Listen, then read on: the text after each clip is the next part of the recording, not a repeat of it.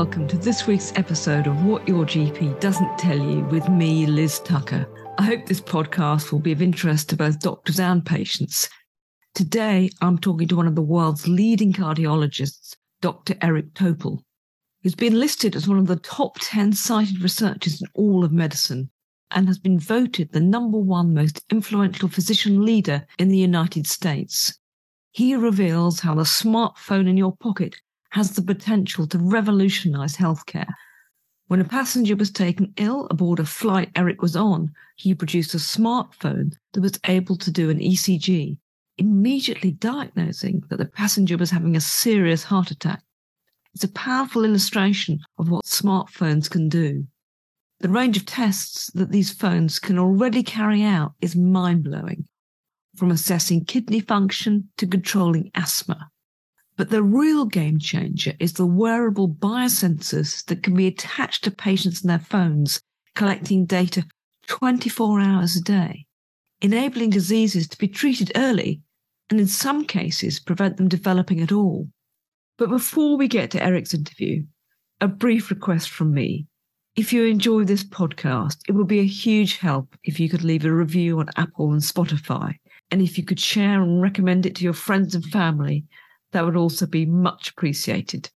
And if you'd like to join the podcast mailing list and be the first to find out when a new pod is published, you can sign up at my website, whatyourgpdoesn'ttellyu.com, where you can also find out more about my podcast. And you can get further details too in my Substack newsletter, liztucker.substack.com, and follow me on Twitter at LizCTucker. And I hope to those of you who are becoming regular listeners of the pod, it's clear that what I'm trying to do is slightly different and that a podcast like this does require a huge amount of detailed research and time. So if in the coming weeks you feel able to support the show, even if it's just a $5 a month, that would be a great help. And you can sign up either at patreon.com, What Your GP Doesn't Tell You, or via PayPal on my website, whatyourgpdoesn'ttellyu.com. Now back to the interview with Dr. Eric Topol. Eric is the founder and director of the Scripps Research Translational Institute, professor of molecular medicine at Scripps Research Institute, and has also advised the UK's NHS. He's particularly interested in what he calls individualised medicine, how using both digital technology, such as our smartphones, together with knowledge of a patient's genetic makeup, can provide more effective treatment. Here's the interview with Eric. Hi, Eric. Thanks so much for joining the podcast today. Well, good to be with you, Liz. So, Eric, you've been an advocate for what you've called democratising medicine, arguing that for too long, really, there's been a culture of paternalism, which you say isn't good for patients, nor really in the long term for doctors. Yes, we need to move to democratized medicine because since the beginning of medicine, pre-Hippocrates, it's been paternalistic, and the doctor knows best. And that is no longer acceptable because the patient actually knows best, especially when they can capture data in the real world in real time. Our records are electronic and can be fully shared with our images and our lab data and our everything. It's time to move towards people owning their data, sharing it at their will. So democratizing medicine is an inevitability. The only problem is the medical profession hasn't faced it yet because they're so used to controlling everything. And it's a control freak type of community. Just giving people their visit document, you have still in the United States, at least 60% of doctors unwilling to give their patients what they paid for. And actually, until recently in the UK, patients didn't have any access to their medical records, although that is changing. Yeah, and the fact is it's still incomplete. And it's in this country, it's woeful still. So, we're going to get there eventually, but it's taking far too long. A key piece of technology in this process, you've argued, is going to be the smartphone, because now there are a number of devices such as ultrasound probes or ECG attachments that can be connected to a phone to enable tests to be done that would otherwise need a hospital. So just how much do you think the smartphone is going to be able to do medically? Now it's actually pretty remarkable. And you can take pictures of a skin lesion and get an AI diagnosis. You can use it to get a ear infection diagnosis for a child. You can pick up heart arrhythmias.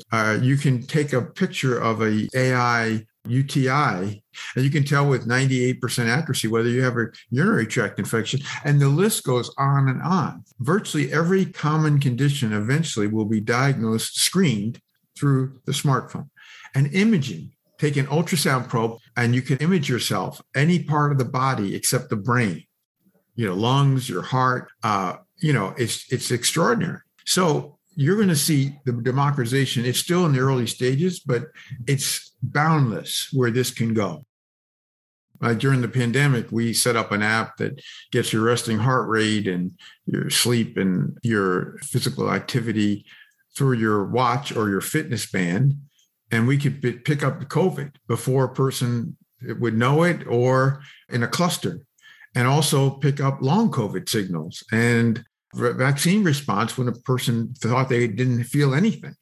You said that you haven't used a traditional stethoscope for years, and that when you see a patient and you want to do an examination of their heart, instead you'll do a quick ultrasound of the heart using an ultrasound probe attached to a smartphone. Exactly. I can't remember the last time I turned to a stethoscope, because why would you listen to lub-dub when you can see everything about the heart in seconds? I mean, you take the probe, you put a little gel on it, and you are imaging the heart as part of the exam. That's the modern stethoscope.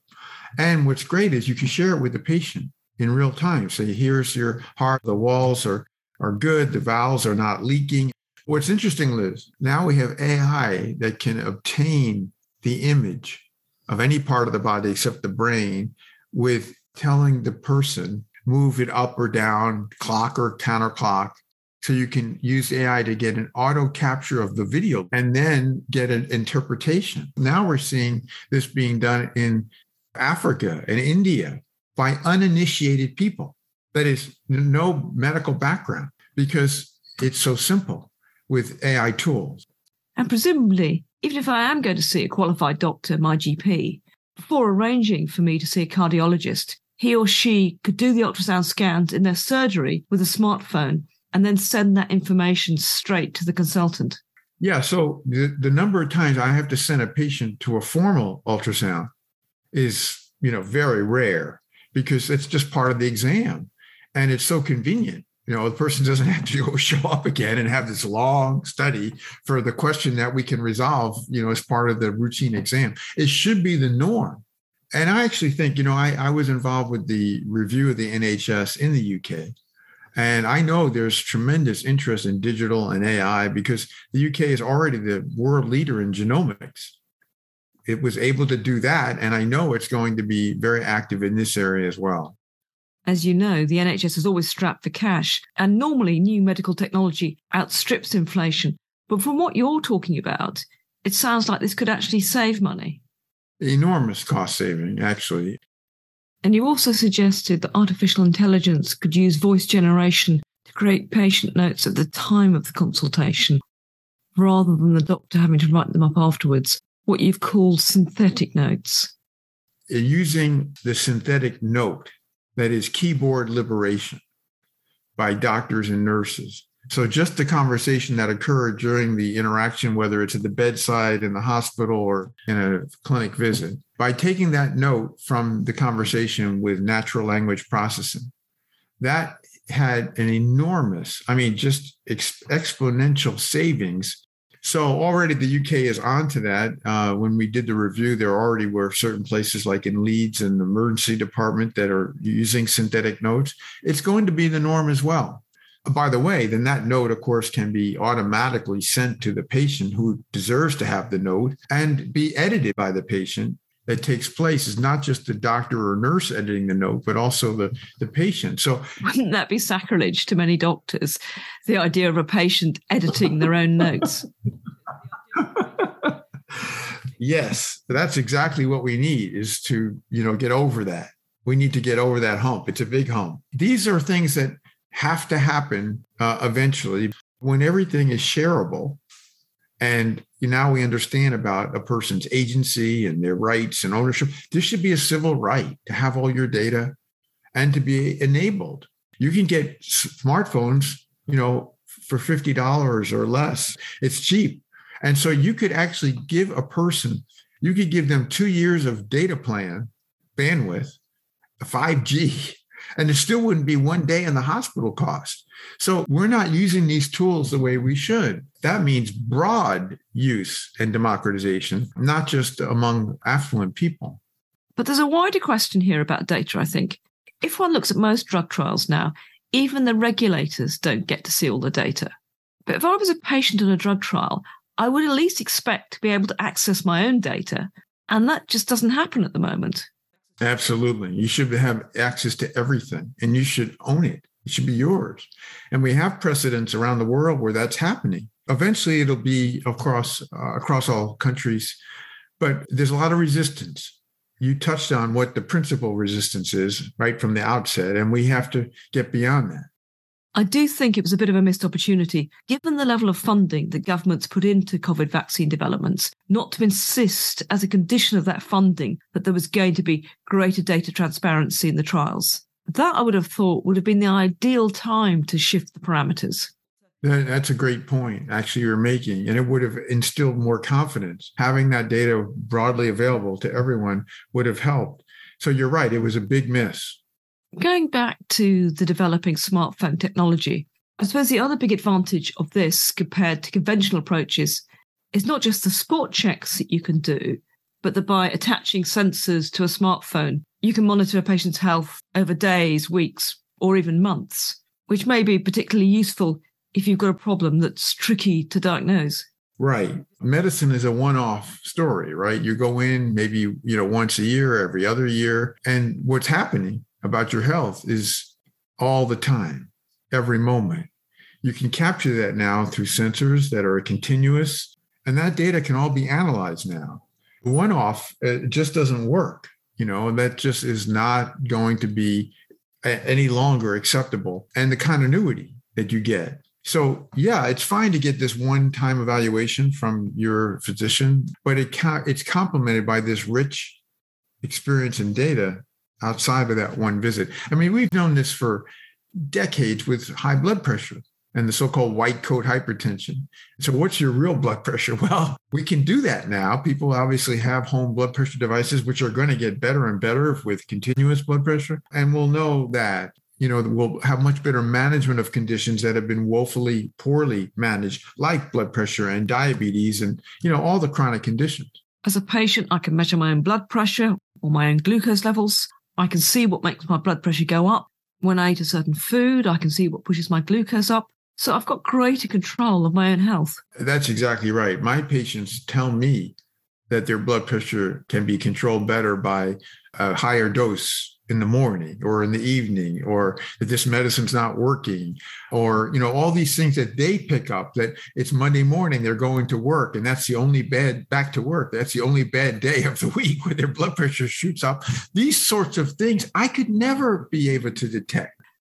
And another problem that can be hard to pick up is, for example, if patients only rarely have an irregular heartbeat. Right. I might go to see the cardiologist, but at that time, my heartbeat is regular. But if you're monitoring me over months, you're much more likely to be able to find out exactly what's going on. That's right, because the first deep learning algorithm that got through the FDA actually was related to detection of atrial fibrillation. And the fact is that if you had your watch on and you had a fast heart rate at rest, it could pick up the likelihood of you having atrial fibrillation. You press the button, you get a cardiogram, and then you can send it to a cardiologist or whatever you need to do, and picked up a lot of people who were high risk for stroke because they had atrial fibrillation, but they didn't know it. So that's just this kind of the beginning of this era, Liz, about, that's a pretty sophisticated diagnosis that a person could make on their own, at least screen for it. And the deleterious effects of a big stroke could be prevented by blood thinners once that's picked up. So it's not uncommon, of course, that heart arrhythmia. But what is unfortunate is it's a liability in some people that they need to get treated. So the potential for treating diseases early And I guess perhaps even spotting them before they develop at all. Exactly. My vision is this virtual health coach that takes all your data, if you're willing, all your data, continually processing it with the medical literature that's relevant to you. And we're talking about your genome, your microbiome, your environment, your whatever is in your records, everything. And it coaches you so you never get the condition that you're at risk to get. So if you are risked by your genetics, by your environment of asthma, you never have a wheeze in your life. And on with all the conditions that we face. That's the fantasy. That is prevention. We've never fulfilled that fantasy in medicine, but we will with digital health. And it won't be for everyone. Not everyone wants to have this big brother or big sister giving you feedback about, don't eat that because it's not good for such and such. But that's where we're headed in terms of coaching with data and evidence. I suppose some doctors or medical professionals might be worried that this is a sort of hypochondriac's dream.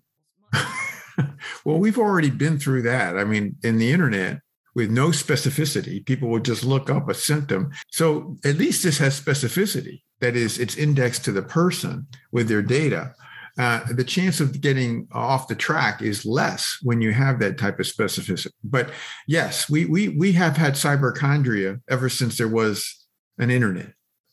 And is it possible that monitoring a patient over a period of months would give us more information about drug interactions and give the opportunity to assess how their body responds to a drug that they're taking?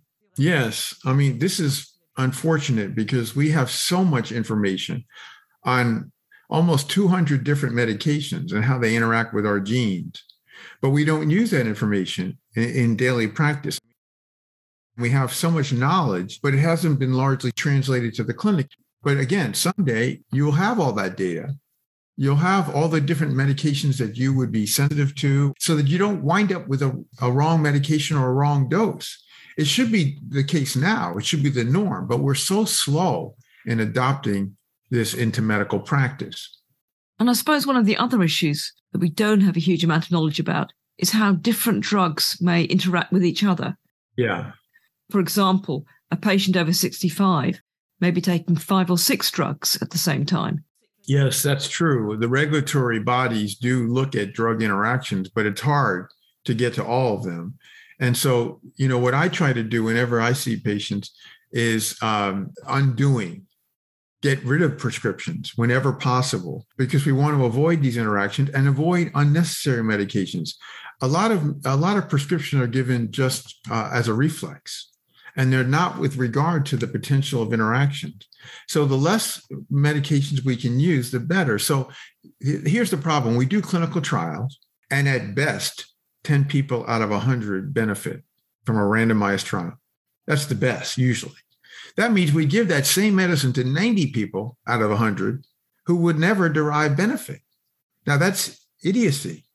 It's a waste. And it's exposing people to all these medications so we have to do much better to get accurate as to who will benefit and who will not benefit, no less who will have toxicity, who won't. So this is a big area of the future. I'll give you an example. Defibrillators, it's an area I work in cardiology. Did you know that the people who get defibrillators today, this is very expensive, a lot of hardware in the chest, right? Automatic defibrillators. 90 to 95% are never used by the patient throughout their life. Never used. This is a flagrant example of how stupid we are, okay? So we have to do much better. And the problem is it's the clinical trials that get to this small absolute benefit that we translate into using it broadly. And we have to understand each individual's biology and physiology and their story to know whether they should get this medicine or this device or whatever. Because a randomized controlled trial can give us useful population information. Right. But it doesn't really tell me as a patient if the drug will work for me. Exactly. So, one of the things that we do in every patient I see who says, should I take a statin? We do a polygenic risk score in addition to the normal risk factors, and we can tell what is their benefit of taking a statin. as long as they've had some type of genomic assessment. So this is, again, a part of that future is we can't just rely on clinical trials because, as you say, Liz, they're not individualized medicine studies. They're looking at populations. That's not acceptable if we're looking for accuracy and precision. I remember there was a study in the journal Nature a few years back that looked at the top 10 grossing drugs in the States. And for every drug that worked for a patient, it didn't work for 3 to 24 patients. So that's incredibly inefficient. It was by my colleague, Nick Shork. Yes, I mean, it's alarming, but people aren't in touch with that. We will eventually get through this and far better way of taking medicines, prescribing them than we do today. I think a particular concern is the people underrepresented in drug trials. We know women were until relatively recently excluded from many trials, and there are many other groups, whether lower socioeconomic or other ethnic minorities, that have also been and continue to be underrepresented.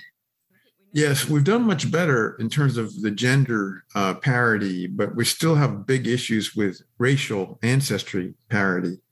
But yes, you're right. I mean, for decades, the number of women entering trials was disproportionate to the 50% of our world's population.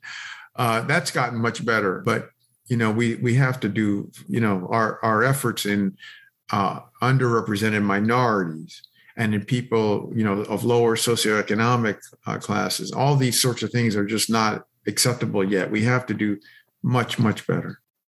When you look at the details from a major drugs trial, there's quite a detailed breakdown of the different racial groups that have taken part. But the problem is, if you have trials done in one country and the drug is then used in an entirely different country, if the genomics, or in other words, the genetic makeup of those populations is different, that trial data may not give us very useful information. Exactly. That genomic interaction with medications, no less devices. So, you started off with democratized medicine, but really it has to be democratized and individualized. Wherever a person lives, whatever the genomic background is of that person. So do we need to rethink how we do drugs trials? Well, yes. The problem is we don't have adequate data per each individual. No two people, even in identical twins, are the same. And so in order to understand each person at an individual level, that would be the ideal way to do a drug trial. So that at the end, you could say, overall, it worked in 10 per 100. But if you had these features, it doesn't work at all. Or if you had these features, it jumps up to 90 out of 100, So that's the way we should do drug, but we're not doing that. We're not using sensors. We're not using genomics. We're not using the gut microbiome. We're not studying the epigenome, environment. All these things are not being taken into account. So the drug trial of the future, first of all, will be remote. And people can collect their own samples of whatever, saliva, you name it, a patch, microneedle patch to get their blood. And, it gets sent in the mail and we get it and we analyze it. Does that mean we also need to rethink the idea of the classic drugs trial, where every patient in a particular group will get the same dose of a drug, regardless of sex, weight, racial characteristics, or medical condition? Yeah, no, that's all obsolete. Yes. I mean, it has to be customized, targeted for that person. Absolutely. So that's quite a big paradigm shift. We know we have to do that. We are always learning. It isn't how much that we learn and we know where we need to do. It's just the time it takes to get there. That's really the problem. I suppose the obvious question with all these advantages is why we're not making more use of this developing smartphone technology. I think you've commented in the past that the equipment in the average doctor's bag hasn't changed much in decades, if not longer. In fact, I think the stethoscope was invented at the start of the 19th century. Yeah, I know it's 210 years old or whatever. I think it was back in 1816. Yeah, I mean, it has little value. There are some times I might use it if I'm, having to put a tube in the person's throat and check their lungs that, that they're getting good air, but you don't get much with it compared to what you can with a modern ability to image. And, people are going to do their own imaging. When the ultrasound probes get cheap, people with heart failure, you wouldn't have to go see your cardiologist. You send them your image of your heart. And that's how we'll keep people with heart failure, from having to be in the hospital and optimizing their medication. So remote monitoring with a modern stethoscope, which is a ultrasound probe, and an AI to capture it. So that's what's amazing is you can get a full, beautiful echocardiogram, which is the most complex ultrasound, through AI. So what does the equipment in your doctor's bag look like compared to a standard doctor's bag? Well, it has a sensor that you can get a 6-lead cardiogram, which is just about as good as a formal cardiogram, which I use in every patient instead of only taking their pulse. And so I get a cardiogram and can diagnose conduction disturbances and hypertrophy of the heart and all sorts of things. I also have, of course, the ultrasound probe and connect with my smartphone. Those are my principal things in my bag. I don't carry a stethoscope. Amazing amount you can do as a cardiologist with a sensor for your heart and an ultrasound probe. There's not much else you need actually beyond that. We know in many medical fields, for perhaps understandable reasons, there's a level of conservatism. What more can we do to encourage the take-up of this new technology? Well, it takes the young generation of clinicians, doctors and nurses and pharmacists and paramedics, and to drive the future. Because the old dogs, like me, we're not apt to affect change. We need activism.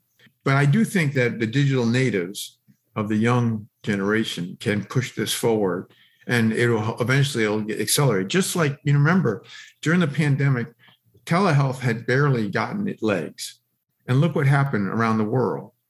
And so we now know that we can do lots of visits efficiently, inexpensively through telehealth and get the same satisfactory, convenient results, and only use the in-person visit for the more serious matters, right?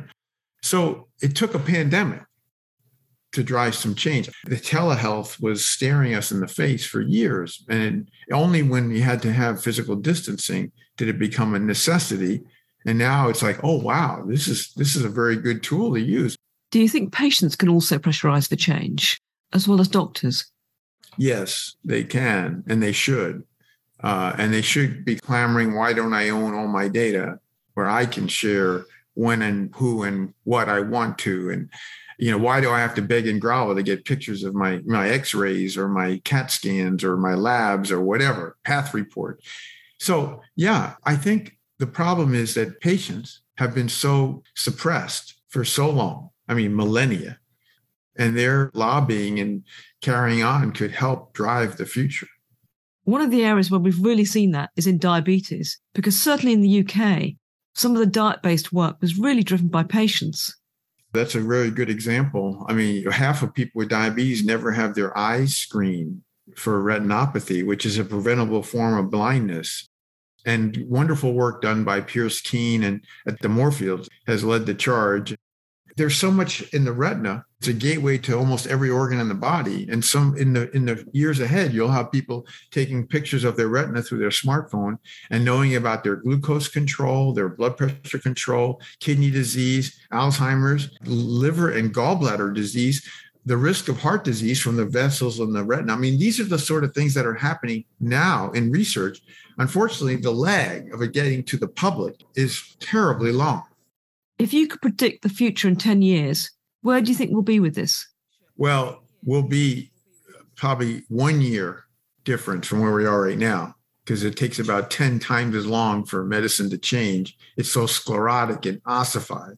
I wish in 10 years we would be to this whole new individualized, democratized form of medicine that we've been discussing. We should be much further along even now. But it's going to take a lot of activism, a lot of effort to push this forward because we're so stuck in our ways. Eventually, though, it might take 20 years or 30 years. All these things that we've discussed today are going to happen. It's just a matter of time. It just seems a terrible waste if we've got the technology now and we could be using this to improve patients' health. Right.